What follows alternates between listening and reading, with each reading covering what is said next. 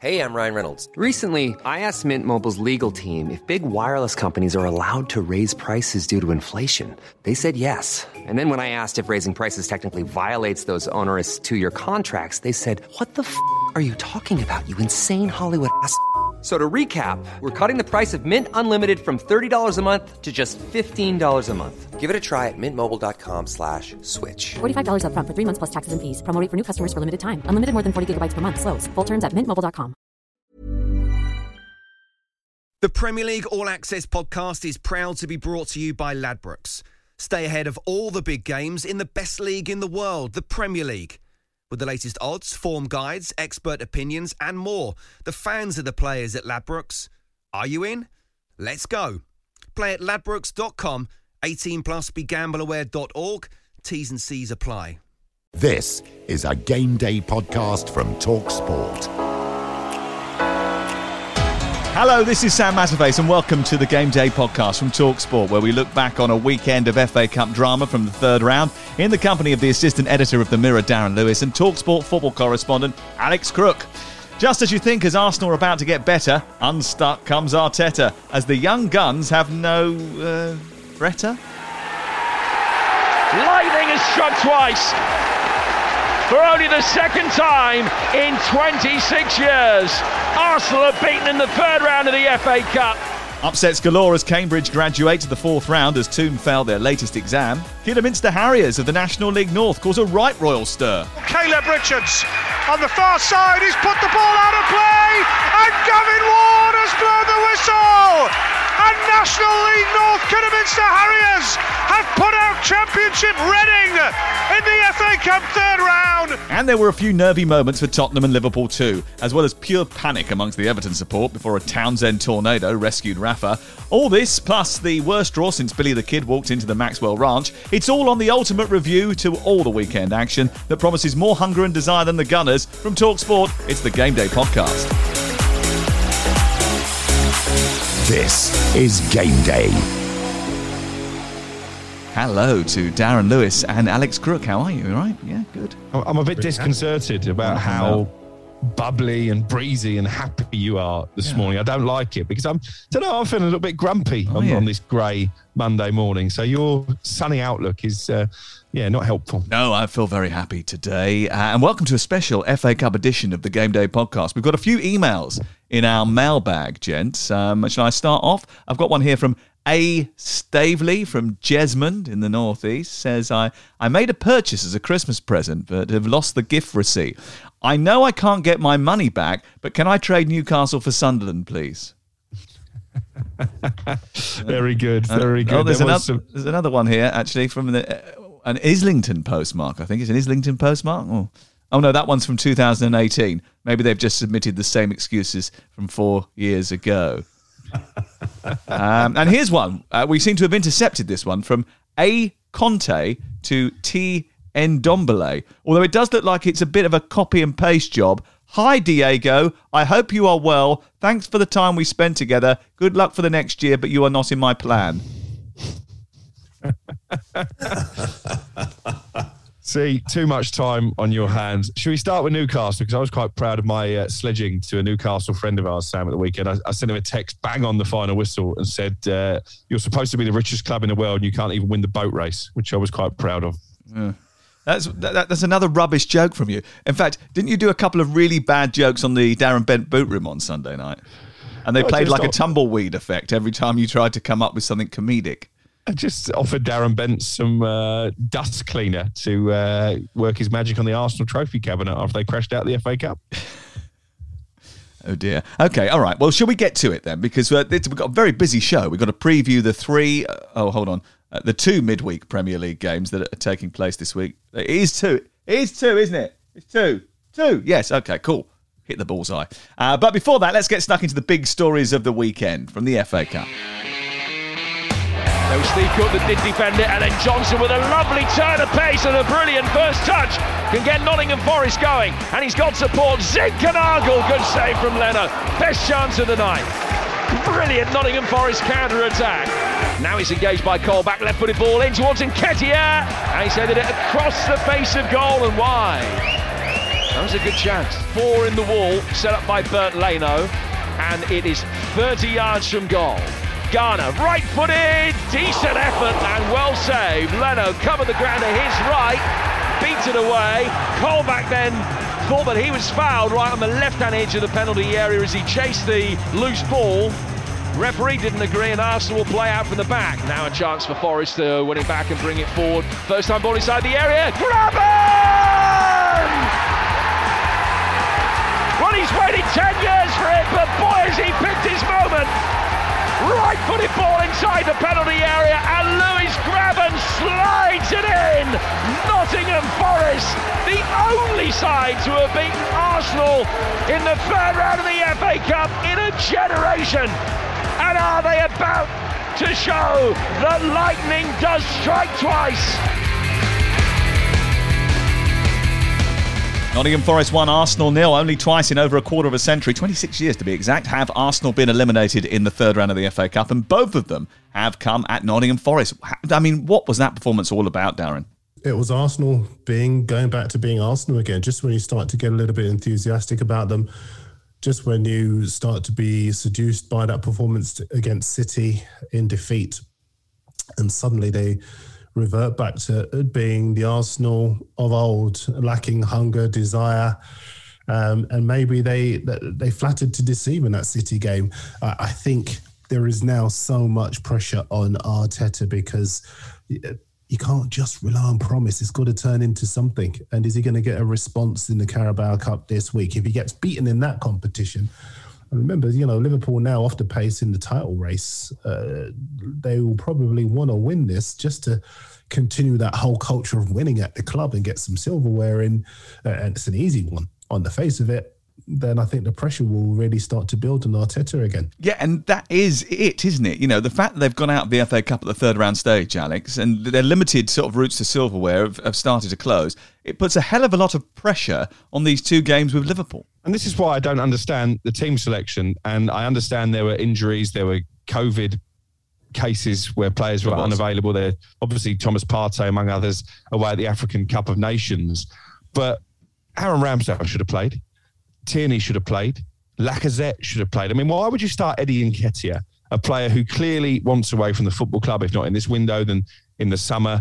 I mean, his performance, his body language was terrible. Cedric Suarez, who could well be on his way to Atletico Madrid to replace Kieran Trippier, was another who, for me, didn't look to be giving it 110%. And I said it on the boot room last night, and I've got to say the cult of Arteta seems to have warped the mind of some Arsenal fans because they got a lot of stick for it. But they can't afford to take liberties. They're not good enough to take liberties against a team away from home in the FA Cup like Nottingham Forest. And this is their best chance of silverware. That may seem churlish because they're in the semi-final of the League Cup. But if Liverpool go strong in that competition, they'll lose that semi-final. If Liverpool don't and they make it to the final, then they'll lose to Chelsea anyway. So the FA Cup can't be taken lightly for a club like Arsenal. I don't understand the team selection. Obviously, he made a big call taking off Tavares early on when he was struggling. What do you make of that, Crook? Well, I'm not sure it's a great look. I think it's Arteta trying to wield some power from the touchline. But what does it do to the confidence of Tavares, a player that he will need at some point between now and the end of the season? Well, I was going to say, you can only alienate a certain number of players, can't you? Yeah, and Tierney has his injury problems. That's probably why he was rested the weekend. But without Tavares, there isn't really any backup option. And I'll tell you what, also, I'm a bit bamboozled by the decision to send Ainsley Maitland-Niles out on loan at a time when Partey's away at the AFCON. Xhaka has tested positive for COVID again. If Cedric goes, then Maitland-Niles could have been a backup option at right back. Again, the squad's not deep enough for me to afford to send out a utility player, someone who can fill in a lot of positions. He spoke about that. He said it's not the only consideration that he has to make, though, the fact that it's they're light in that area, which it seems it's obviously a little bit weird to most of us, but obviously because it is quite a big consideration not having any players. Can I just go look at the fixture list? Because if you look at the next three games, Liverpool in the Cup, Tottenham away from home, and then Liverpool in the league, I mean, that could be easily 5 defeats in a row. I mean, he might say that the last 2 games. He might say that's why he picked the team that he did. I mean, but look, they had no Aubameyang or Nenny Partey, Pepe, all out for their AFCON. Gabriel was suspended. Xhaka had COVID. Balogun had COVID. Smith Rowe had a tight groin. Tomiyasu was a big miss. Always is a big miss. He's brilliant. Tight right calf. Chambers, Mari, Nketiah, Kolasinac, Mika Biereth, Salaradine, Amari Hutchinson and Charlie Patino all came into the squad this week. Look, I must say, Sam, and we said a very similar thing about Chelsea, so we've got to be fair and even-handed.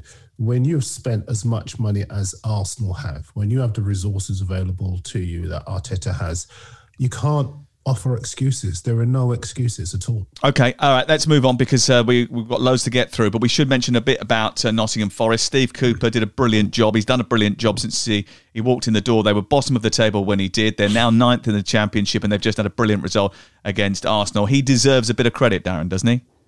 Absolutely, he does. Plays really good football. I think they're not that far off the playoffs and they look as though they're a team that likes to play football. It's terrific to see him getting the credit he deserves. I didn't get this out during my ITV commentary yesterday and I was very disappointed about it. Oh, thank you very much. I love you. Evangelos Marinakis, the owner of Forest, has put obviously a lot of cash into them. And it actually reminds me a little bit in terms of the investment of when, do you remember when the ITV digital crash happened and Portsmouth put in money when everybody else sort of backed off a little bit because they were worried about the finances, and Portsmouth, as a result of that, had a massive change and got up into the Premier League and stayed there for a while as a result of that. And it reminds me a little bit like this, the COVID crisis. A lot of owners have sort of scaled back a little bit and he has put money in because he wants to try and push Forest on. They may well get up this season. But the most interesting fact I found out about Evangelos Marinakis over the last week whilst doing my research was he's got a number of business interests. But last year, he also wrote the lyrics to a Greek pop song which had nearly 5 million views when I checked it out on YouTube this morning. That's pretty impressive, isn't it? Too much time on your hands to look at some Greek pop song on YouTube when the rest of us are trying to fill radio bulletins, trying to fill newspapers, honestly. To be fair, Crook, I'm quite disappointed he didn't recruit you after your vocals last week and the week before. Very true. This is very true, Darren. I've lost my true calling in life. But no, great credit to Forest. And I was pleased for Steve Cook as well. One of the good guys, obviously leaving AFC Bournemouth as a club legend. He was immense at the heart of that Forest defence. He was. Newcastle 0, Cambridge 1. How do you solve a problem like Newcastle? Call for Ironside. He detected a weakness in the Newcastle defence and brought the tune down. One for the older listener. But what a story. This multi-billion-pound outfit, name a strong team. You can imagine the boy Howe thinking about getting players in, selling them the project, saying, yeah, we're struggling for relegation, but hey, we're in the cup and we've got loads of new faces coming in. But before they even start, really, they get knocked out of the cup. But all for full credit to Cambridge, whose goalie, Dimitar Mitov, was absolutely outstanding. I know, Crook, you spoke to their captain or you spoke to one of their players, didn't you, on Sunday night? Yeah, we did. And he mentioned the goalkeeper. That save from Joe Ellington at the end of the game was a match-winning save, really. And I think in order for a lower division team to pull off an FA Cup shock, you need your goalkeeper to be on the top of his game. And he was, because Newcastle had a lot of goal-scoring opportunities. But there's two schools of thought when it comes to this Newcastle defeat. And again, one Newcastle fan texted me back and said, I'm glad we're out the FA Cup. We can focus on the league. I understand that. But the second school of thought is, what does this do for morale and for confidence of a team who are fighting for their lives at the bottom of the Premier League table? It was a very strong side that Eddie Howe named. That isn't always the case with Eddie Howe in the early rounds of the FA Cup. Clearly, he wanted to go through, probably for the reasons that you've suggested. And I think, again, it lays bare that Newcastle don't need 2 or 3 additions in this transfer window. They probably need 6 or 7. And they are struggling. We're recording this podcast on Monday morning. I've got a list here of what we can expect from Newcastle this week. I think they are going all out now to get Sven Botman from Lille. I'm expecting a third bid to go in for him. They're going to have to pay in excess of £40 million. Chris Wood at Burnley, someone on their list, but the Clarets not willing to do business with a relegation rival. Todd Cantwell, someone else that Eddie Howe is a big admirer of. And they're still in for the Sevilla centre-back Diego Carlos as well. So I think it could be a big week because they've got Watford at the weekend and they want to go into that game with as strong a lineup as possible, but they are struggling to get deals over the line, and maybe that's partly because they still haven't really got a full-time sporting director. I know Nicky Hammond is there on a temporary basis, but it still seems strange to me, Darren, they didn't have the sporting director in place even before they appointed a manager. Yeah, Darren, they need a new goalie as well, don't they? Being the goalkeeper had another aberration on Saturday.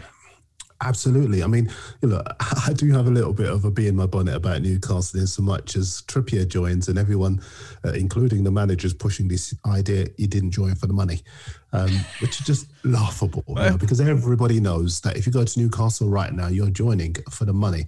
And if you look at Trippier, he wouldn't have joined in the summer. And he wouldn't have joined now if they didn't have the ownership they have. Sven Botman said he's got no interest in joining. What are they using to try and persuade him to come? The money, both for his club and in terms of the package for him.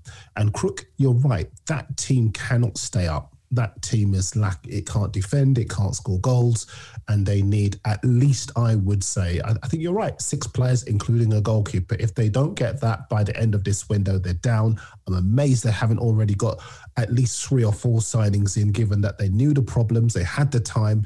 The fact that they haven't got a sporting director sums up the chaos at Newcastle, and I think it will get worse before it gets better. Yeah, but I know they spoke to Michael Emenalo about coming in to be the sporting director, and he walked away because he looked at them and spoken to them, and he thought, nobody knows what the hell's going on here, and there's not enough direction from the top, so I'm not going to get involved in this. He's a good operator. He knows how to do the job, but he's not going to do it for them. It's not going to happen. So, I mean, there is a problem there. Let's move on to Kidderminster Harriers. Probably one of the biggest headlines of the week. They beat Reading by 2-1.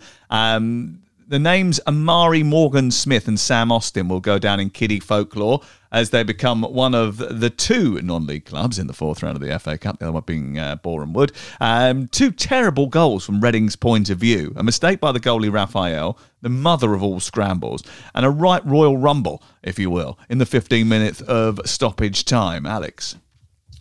Yeah, I heard Max Rushton on TalkSport on Sunday describe the winner as a try, and I can see where he's coming from. He's just a pile of bodies trying to get that ball over the line. And I do wonder if there was VAR in play at Agbra, would it have possibly been ruled out for a foul on the goalkeeper? But he had a nightmare, didn't he, Raphael? Made one stunning save in the first half and then probably was culpable for both goals because it was him misjudging a cross into the area that actually led to the corner for the winning goal in the first place. But just great scenes. Kidderminster Harriers, a famous name from the FA Cup past, and ultimately I think they wanted it more than Reading did. And you mentioned how bad the draw is for round 4. Well, Kidderminster probably the exception to that rule. West Ham at home, guaranteed television game, and just what you want in the FA Cup for our non-league against Premier League, and West Ham won't relish going there. Yeah, 115 places between them in the pyramid as we speak, Darren, and that is what the FA Cup is all about. And we did say at the top, the draw is terrible. It really was. I mean, we sit there, obviously, we've got a vested interest because we're picking the games for the next round and we want some cracking matches. I mean, there was only one game in town at the end of that. Well, we've got pick 1 for this round. We'll be having that. Thank you very much. So we'll see you on the Friday night. Yeah, I mean, listen, the lowest club, I think they're the lowest ranked team left in the competition. Yeah, definitely. And I was listening to Russell Penn talking about it and saying, this really is what the FA Cup is all about. Not, clubs going to Premier League sides, going up and then basically ultimately being slaughtered. This is what it's all about, being able to stand up to be counted. He talked about his phone going into meltdowns, talked about sweating hot and cold all day, worrying about the draw. But the draw is a terrific one. The only sad thing in my view is that this West Ham is not like the flaky West Hams of the past. They all graft for David Moyes. They'll work hard. And if there's a team that will go there and get down and dirty with Kidderminster Harriers, it's West Ham at the moment. Okay, so before we move on then, let's just do a quick bit on West Ham 2 Leeds 0. Not the most greatest game and it's not the most important one of the weekend, but very quickly, let's talk about that first goal, right? Because according to the VAR hub, and we've spoken to them, they say that Jared Bowen and Antonio were offside when the ball was initially played by Vlasic, but their movements and actions did not interfere with the goalkeeper's ability to make a save. The phase was then reset, and when Vlasic plays the ball again, Bowen was in an onside position. We then asked for clarification because clearly Bowen did impede the goalkeeper, and we got this back. Both the VAR and the AVAR both considered that the movement and actions of Jared Bowen did not clearly impact the ability of the goalkeeper to make a save. Now, far be it for me to cry BS, but that's exactly what my reaction is to that. So I thought I'd contact a Premier League official who takes a keen interest in these matters and does a lot of Premier League matches. So I said to him, what did you make of it? And this is what I got back. Well, it is a difficult one for the officials, but it's offside.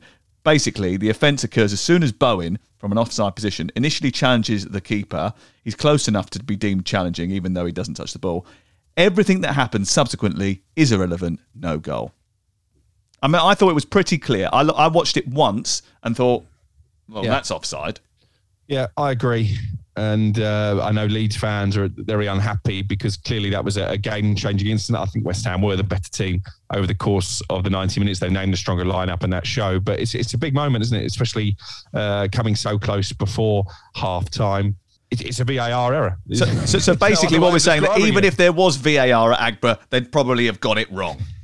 Yeah, quite possibly. When you said that you consulted the referees and what you got back was this, I expected you to play the Benny Hill theme tune, because literally they'd run around trying to fight fires and cover their backs instead of having the humility to say we were wrong. Sometimes it's okay to say we were wrong.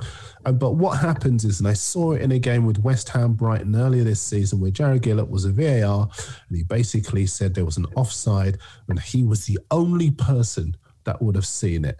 It was neither clear, it was neither obvious, but yet again, as they have done on a number of occasions this season, they make things up as they go along. It doesn't have to be clear and obvious to be an offside decision, and offside is a matter of fact, it's geography, so you either are or not. Well, it wasn't. Well, he was the only person who saw it to be offside because the ball came last off Shane Duffy. So the goal did stand, should have stood, but it was chalked off. Okay, right. Well, we should do honourable mentions for Barrow and Barnsley, who paraded out the best game of the weekend, 9-goal thriller. And Boreham Wood, Luke Garrard, who I've got to know over the last couple of weeks.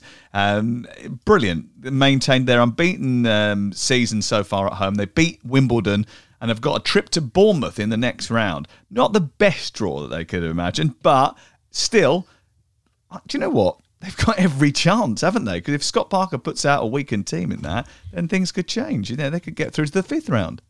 Yeah, but then he put out a weakened team against Yeovil, and Bournemouth made pretty light work of them away from home. Don't ruin the dream. Well, I think there's enough quality in that Bournemouth squad to win even with a scratch side. But I wonder, will this game make the television cut anyway? Not non-league team away from home against Championship. It's a tough one, but given the draw is so bad, what chance is it? Yeah, it's definitely got a chance because there's so many games that are available for TV. So I think the BBC have picks 2 and 3, so it's possible. It's possible. Forest Leicester will be a TV game. Forest Leicester's a great game. So. A great game, yeah. So I think that'll probably be in the second or the third pick.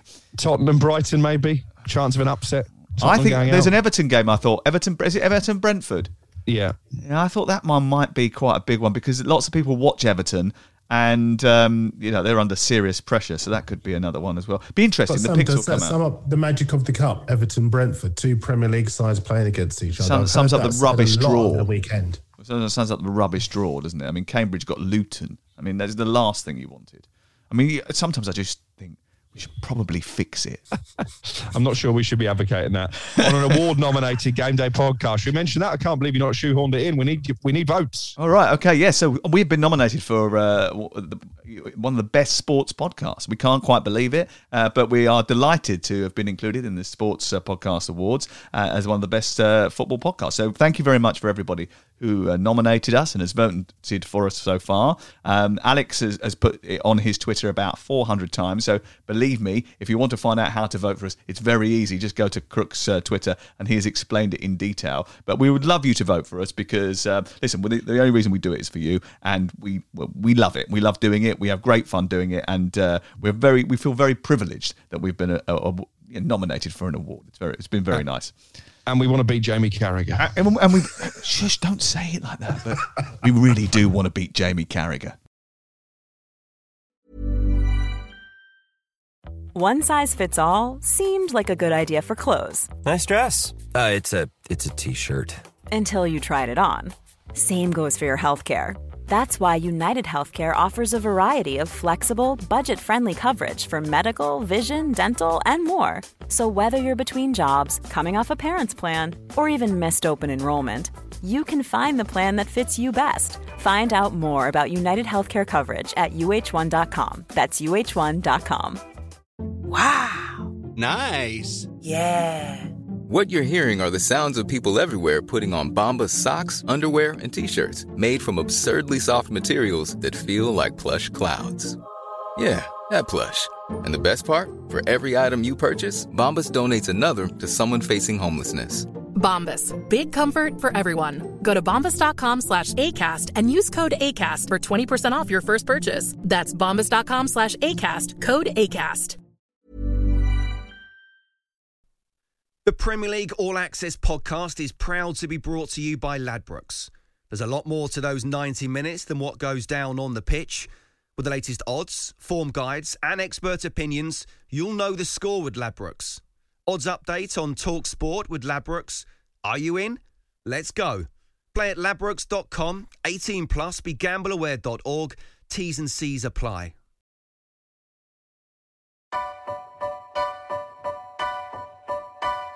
And the FA Cup weekend is about to start and unfold on TalkSport. Bournemouth 1, AFC Wimbledon 0. It was brilliant work from Reece in midfield. He played the ball through to Tyrone Marsh. He managed to lose his marker. In fact, the Wimbledon defence wasn't really there. He cut on his right foot and slammed the ball past Zanev. If you don't enjoy football, if you don't enjoy the FA Cup, honestly, I don't know what's the matter with you. Goal action, and it's Kidderminster Harriers 2, Reading 1. Can you believe it? 78 places in the football pyramid, and Kidderminster Harriers are now 8 minutes away, plus time to be added on, from the fourth round of the FA Cup. Newcastle United out of the FA Cup, finished at St James's Park. It's the shock of the round. Newcastle 0, Cambridge 1. You have to love the FA Cup. You have to love the third round. This could all be over in minutes now. Burnley 1, Huddersfield 2. And the National League side have a second. It's Bournemouth 2, AFC Wimbledon 0. And he's just come onto the pitch a matter of minutes ago. Adrian Clifton with what could be the goal that sends Bournemouth into the fourth round of the FA Cup for the first time in their history. Robin! Well, he's waited 10 years for it, but boy, has he picked his moment. Right-footed ball inside the penalty area, and Lewis Graben slides it in. Nottingham Forest, the only side to have beaten Arsenal in the third round of the FA Cup in a generation. And are they about to show that lightning does strike twice? I put a spell on you. Hartlepool 2, Blackpool 1. 51 places separated these two before kick-off, but this was a cracker and a victory for Hartlepool that earns them a place in round 4 and a tie away at Selhurst Park. I mean, brilliant for Hartlepool to get past Blackpool, Darren, but I think the highlight of the weekend was actually the fact that the highlights we got on Match of the Day had the Hartlepool local radio commentary on it. And just the giddiness that surrounded that commentary was fabulous. You know, but in a way, I love that because I think sometimes I don't think in this industry that is basically taken up by the stellar names more and more that we get enough of what it means to the smaller club and the local community. And I think that commentary summed up absolutely what it did mean. The absolute elation, the money spinning potential, the joy at that level of being able to do what the FA Cup promises so often it can do, but doesn't. I really, really enjoyed it. Well, it was a weekend of upsets, wasn't it? And this was one of the biggest, actually. And it goes under the radar because it's Hartlepool, Blackpool, and people don't really sort of associate that as a massive giant killing. But 51 places, that is big. And the winning goal was scored by 18-year-old Joe Gray, who comes out of Wallsend Boys Club. I mean, Shane Lavery did miss about 27 chances from point-blank range in this game. But it is a brilliant story. Yeah, and even more so when you look at the Blackpool team, I think they only made one change from their last championship lineup. So certainly Neil Critchley took it seriously and was devastated at the end of the game when they conceded that late winner. But yeah, another great FA Cup story with a teenager coming off the bench to get the winner.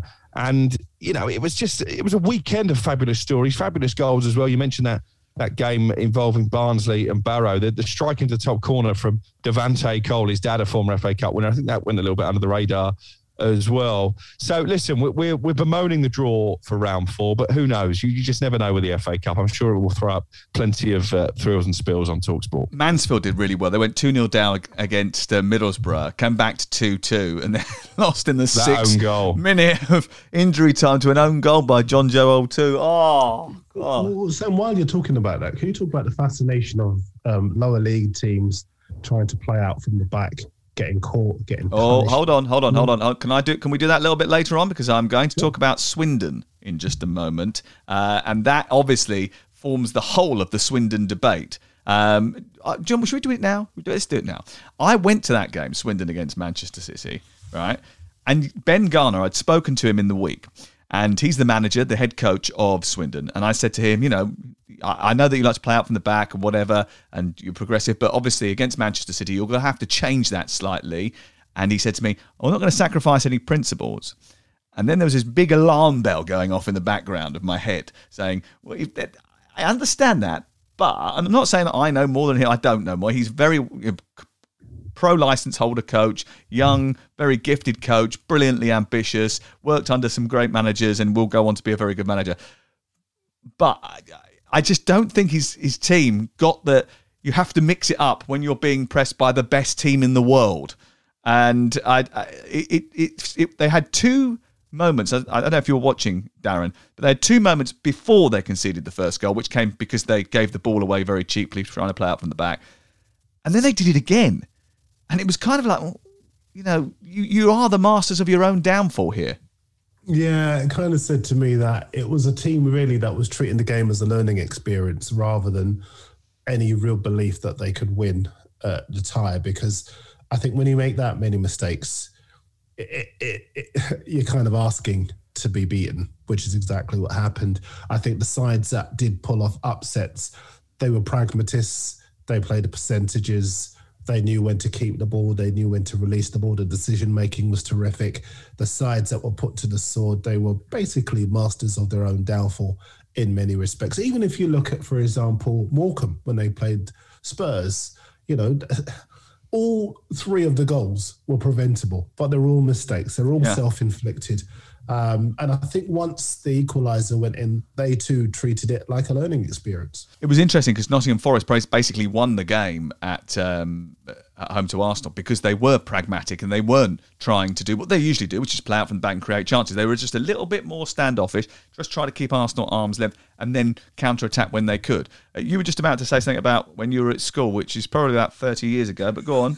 I'm sure it's relevant. Yeah. When I was at school, the worst outfield player got stuck in goal. And I think that's still the case. Jack Butland, Exhibit A, and the goal that he gave away in that game at the Den.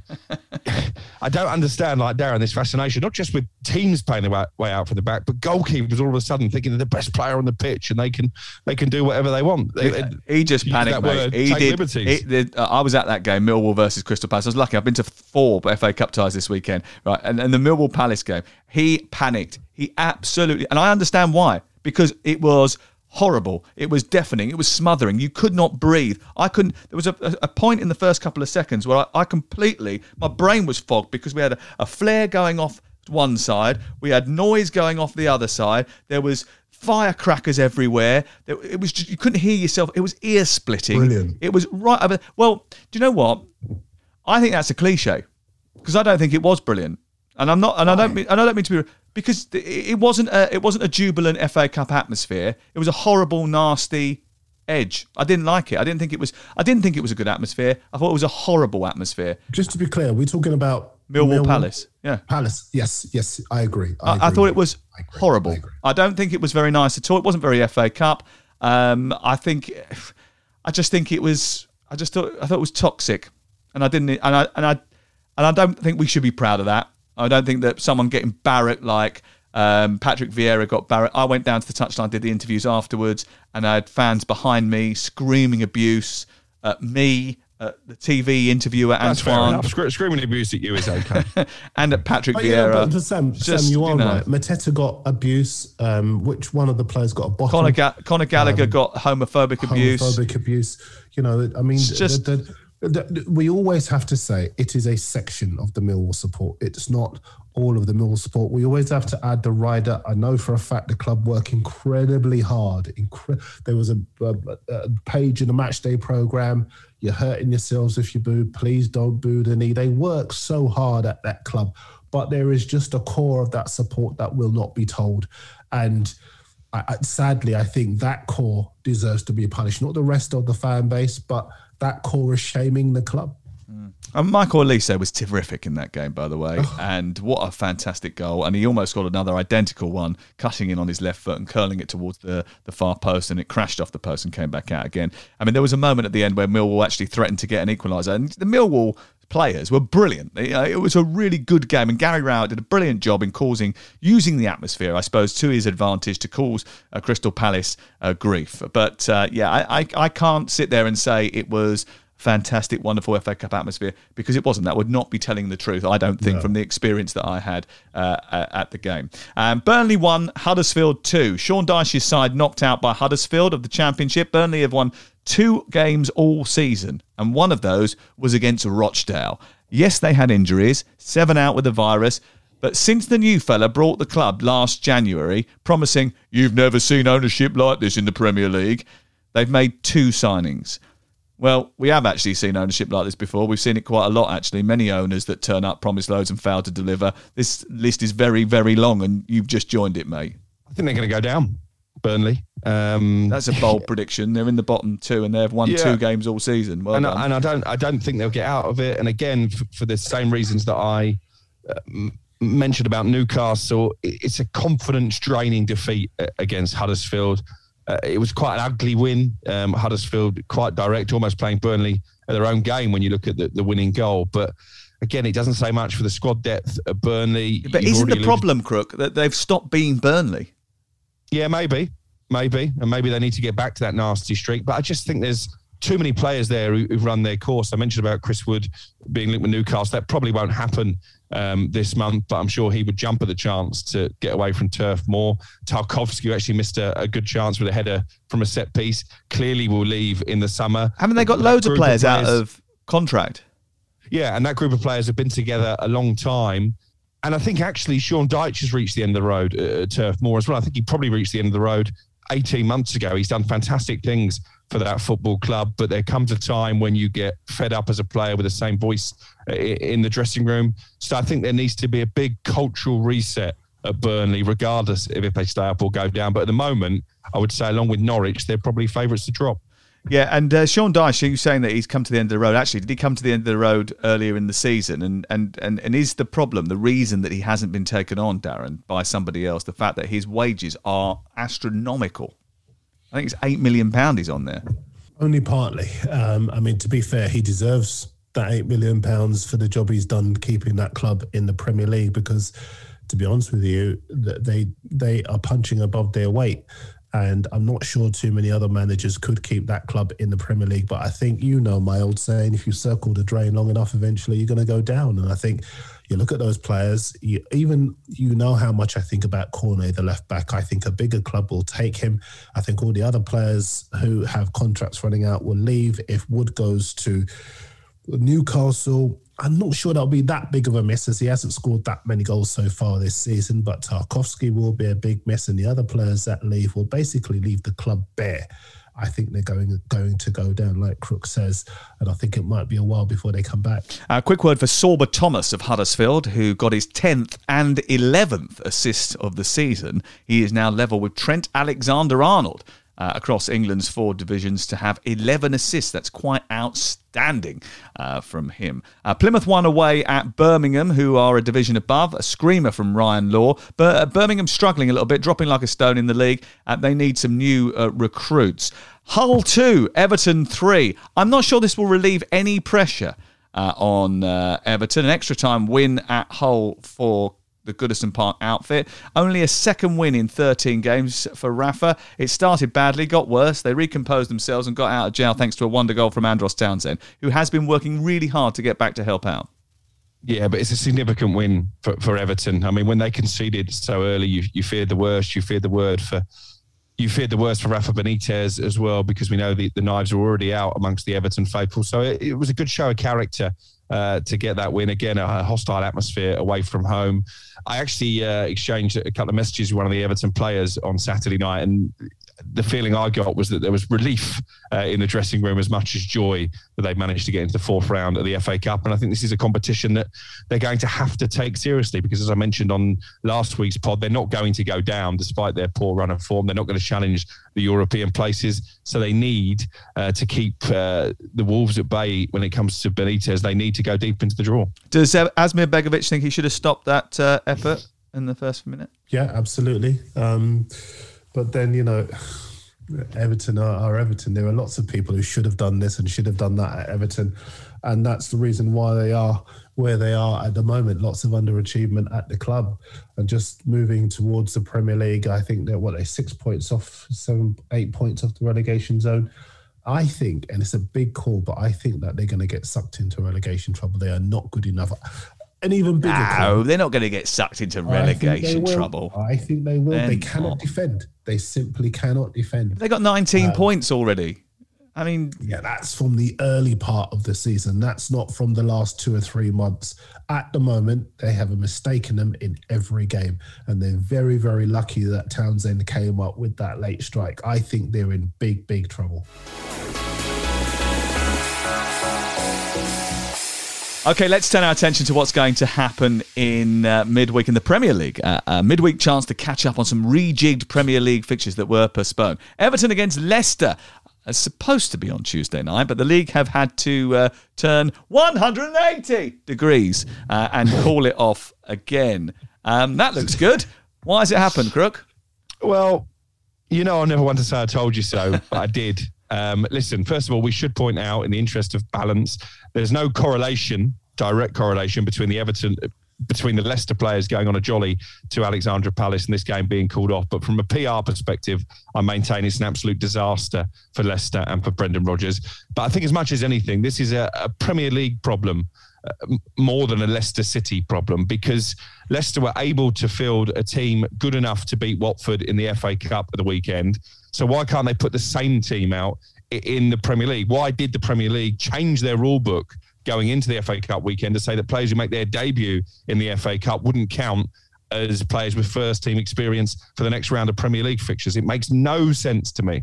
Because in the Premier League, Leicester, you require 13 players plus a goalkeeper. But clearly they have 13 players. They might not be 13 established first-team players. They can put a team out. And I think there's a lot of disharmony now in the Premier League, big splits even between clubs about games being postponed. And I think there's a viewpoint from a lot of clubs. The show just has to go on. And if that means dipping into the under-23s, if that means putting 16-year-olds on the bench, you have to do that. I mean, look, I think what with my news head on, I know that people with only a passing interest in the game who don't know the nuance would agree with you, Crook, in so much as there isn't a correlation, as you correctly pointed out, between the darts and the COVID. But the fact is that from the outside, they've made a PR fail and they've shot themselves in the foot, because I think people will look at the two things and then they'll see Leicester basically talking about the COVID cases within the camp and saying, well, why did you go? So although they may get on the defensive about that, it's not a good look. And again, if you're able to then turn around and say, we want to progress in the FA Cup, we'll get a side out, you get a side out, you'll win, people then lack sympathy for what you're trying to do. Can I also say that it also highlights, and Crook sent me a message really late last night, when I think almost as a mistake really, but you were surprised that the official statement included the words "and players that have gone to the Africa Cup of Nations," and I kind of sort of understand where you're coming from, but I think it just underscores the fact that the Africa Cup of Nations is not treated with the same level of respect as another international tournament. They should have. We have an international break which is taking place at the end of this month, right? It is happening because South American players, Asian players, and I suppose they're taking into consideration the latter stages of the Africa Cup of Nations, are going away to play World Cup qualifiers, right? Why not make that a 2-week break at the time, the first couple of weeks of the Africa Cup of Nations? If you can't fit in the whole thing, right? Why not have the first 2 weeks when the group stages are happening and you've got loads of players that are being drawn from all over the world going to play in the Africa Cup of Nations? Why not have the 2-week break then? Then less games are affected by the absences of those players that are participating, because towards the end of the tournament you'll have players that come back and whatever and get involved or whatever. So there won't be as many people involved in the last 2 weeks as there was in the first 2 weeks. So why don't you just make that provision? I don't get it. I don't know why they, especially in COVID times when you know that squads are going to be stretched, it will add an extra week onto the season, possibly, or you might have to use a midweek to catch up or whatever. It is not impossible to do that. I think as more journalists and players become empowered to speak on this, and ex-players as well, there'll be more pressure on the clubs to have to address this in a more constructive way. As things stand, it's a mess, and the players are the ones who are being punished for the inability to treat the competition with respect and do the kind of common sense thing that you've just outlined just there. I think as far as the players are concerned, they will exercise their right going forward to go.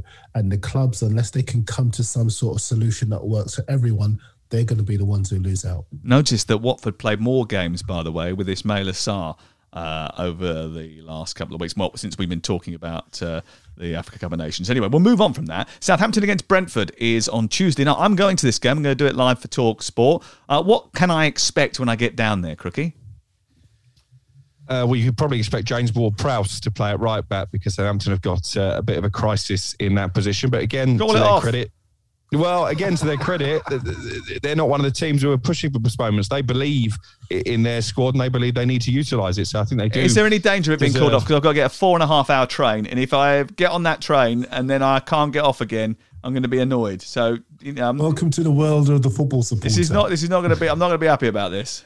I don't think so, not unless Brentford push for it to be postponed. I don't see Southampton doing that. But this is it's a game that's been given a little bit of extra spice because of the Southampton takeover, because Rasmus Ankersen, very much part of Brentford's rise to the Premier League, now has his foot in the opposition camp. We were speaking to Ralph Hasenhüttl on Monday morning, and I know he's been sounding out Rasmus Ankersen for a bit of inside knowledge on the Brentford team. So I'm quite looking forward to this. It will be interesting to see how Southampton can contain Brentford's aerial bombardment, because I've been quite outspoken on their direct approach, should we say, from the Bees. Yeah, which they didn't do in the Aston Villa game and managed to win. But would you feel conflicted if you were Rasmus Ankersen about possibly divulging the many secrets that you've uncovered at Brentford to your new team, or is that just part of the responsibility when you switch jobs?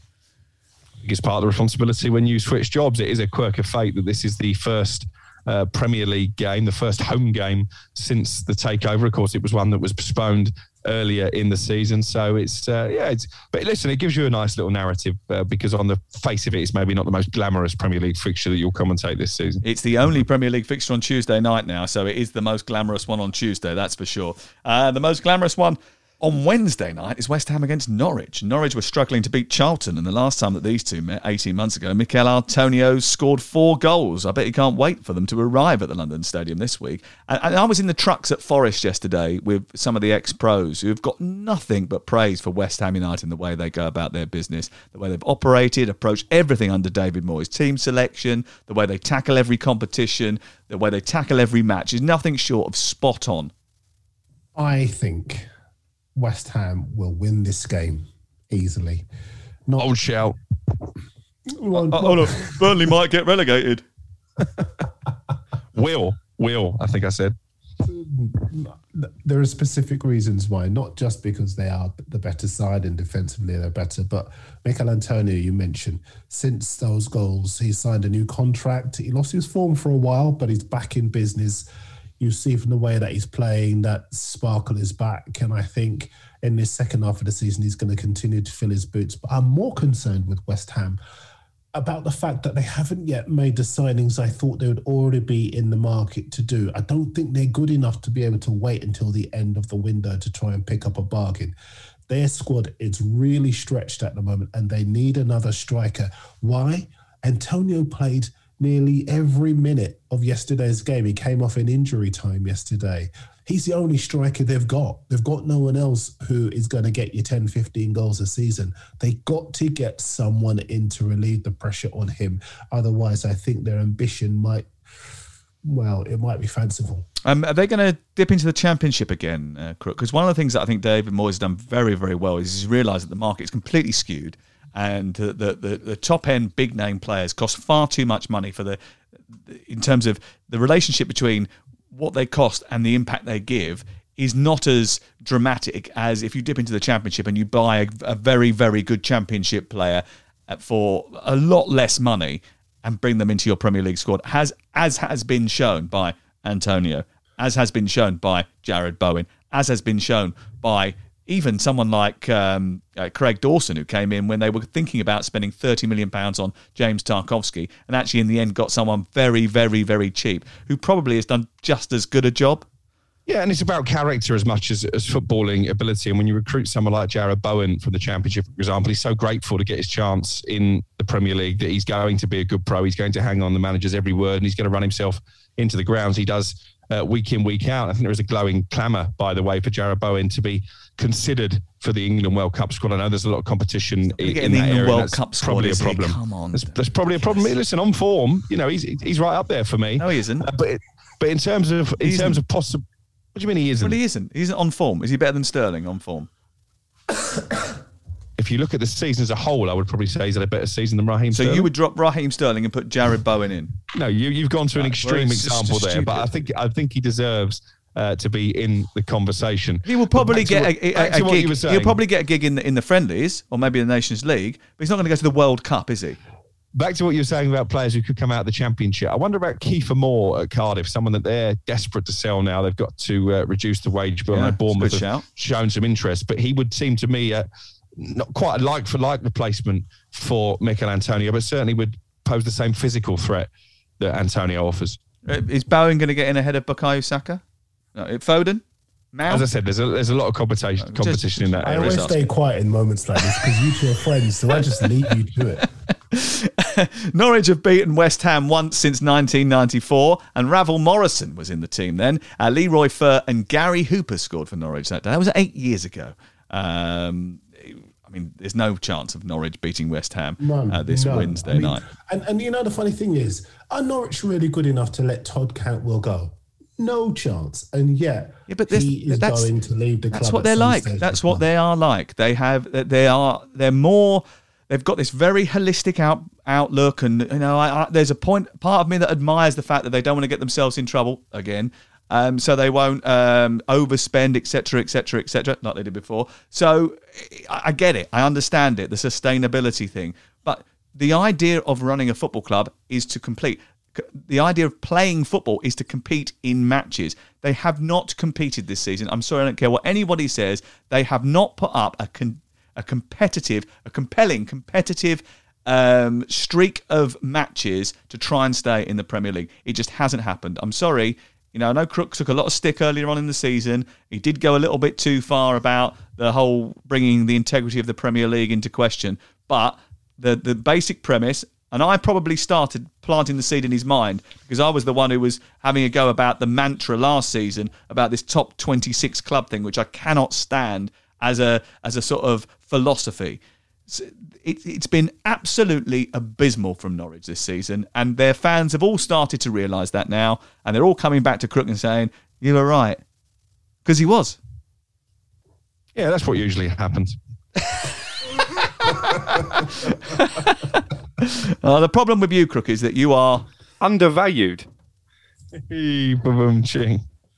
Right, that's it from us. We'll be back on Thursday to look ahead to some cracking stories in the Premier League. We didn't do Spurs. It was rubbish, wasn't it? And they put out a rubbish team. They conceded a goal and then they won it in the last 15 minutes. Boring. Or Tanguy Mbale got booed off. We did that at the top.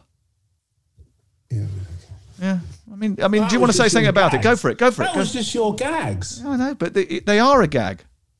Okay, all right, fair enough. Well, what do you think? What would you like to say about it? Go on. Darren, the floor is open. Talk about Tottenham for us. Well, there's too much pressure now. No. Come on. You can do it. You can thrive under the pressure. You're the assistant editor of The Mirror. You're an award-nominated podcaster. Go on, carry on. You're gorgeous. We like your voice. And we'd just like to hear you speak. Talk to us, please, about Tottenham. No, all I was going to say in all seriousness is that even though they came out on top 3-1, it really shames that group of players that they had to call on 3 of their best ones to dig them out of a hole. And I don't think it will change anything in Conte's thinking. Up to 6-7 players could go in this window, should go in this window. The only reason that some may stay is because they can't afford to let too many of them go. They need to keep some squad players, but that squad isn't good enough for the top 4. And I will be amazed if this window closed and there isn't some serious surgery and at least 4 players by the end of January. Okay. Right. Thank you very much to Alex Crook and to Darren Lewis. So we're back on Thursday, looking ahead to the Premier League weekend. Keep listening to TalkSport. Thank you for downloading the Game Day podcast, and thank you for all your support. Genuinely, I know it sounds a little bit sort of schmaltzy, but when we found out that we were nominated for the Best Sports Podcast Awards, I did get a little bit emotional. It's true. So thank you very much. We love you.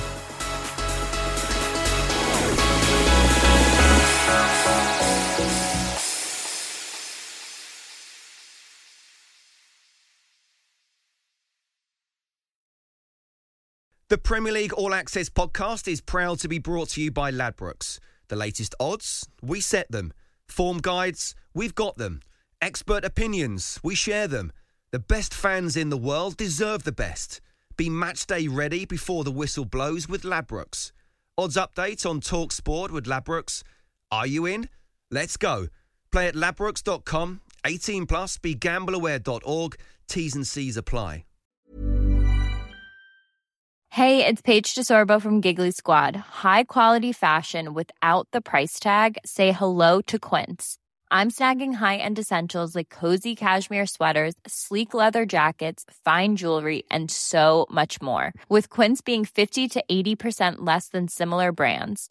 And they partner with factories that prioritize safe, ethical, and responsible manufacturing. I love that. Luxury quality within reach. Go to quince.com/style to get free shipping and 365-day returns on your next order. Quince.com/style.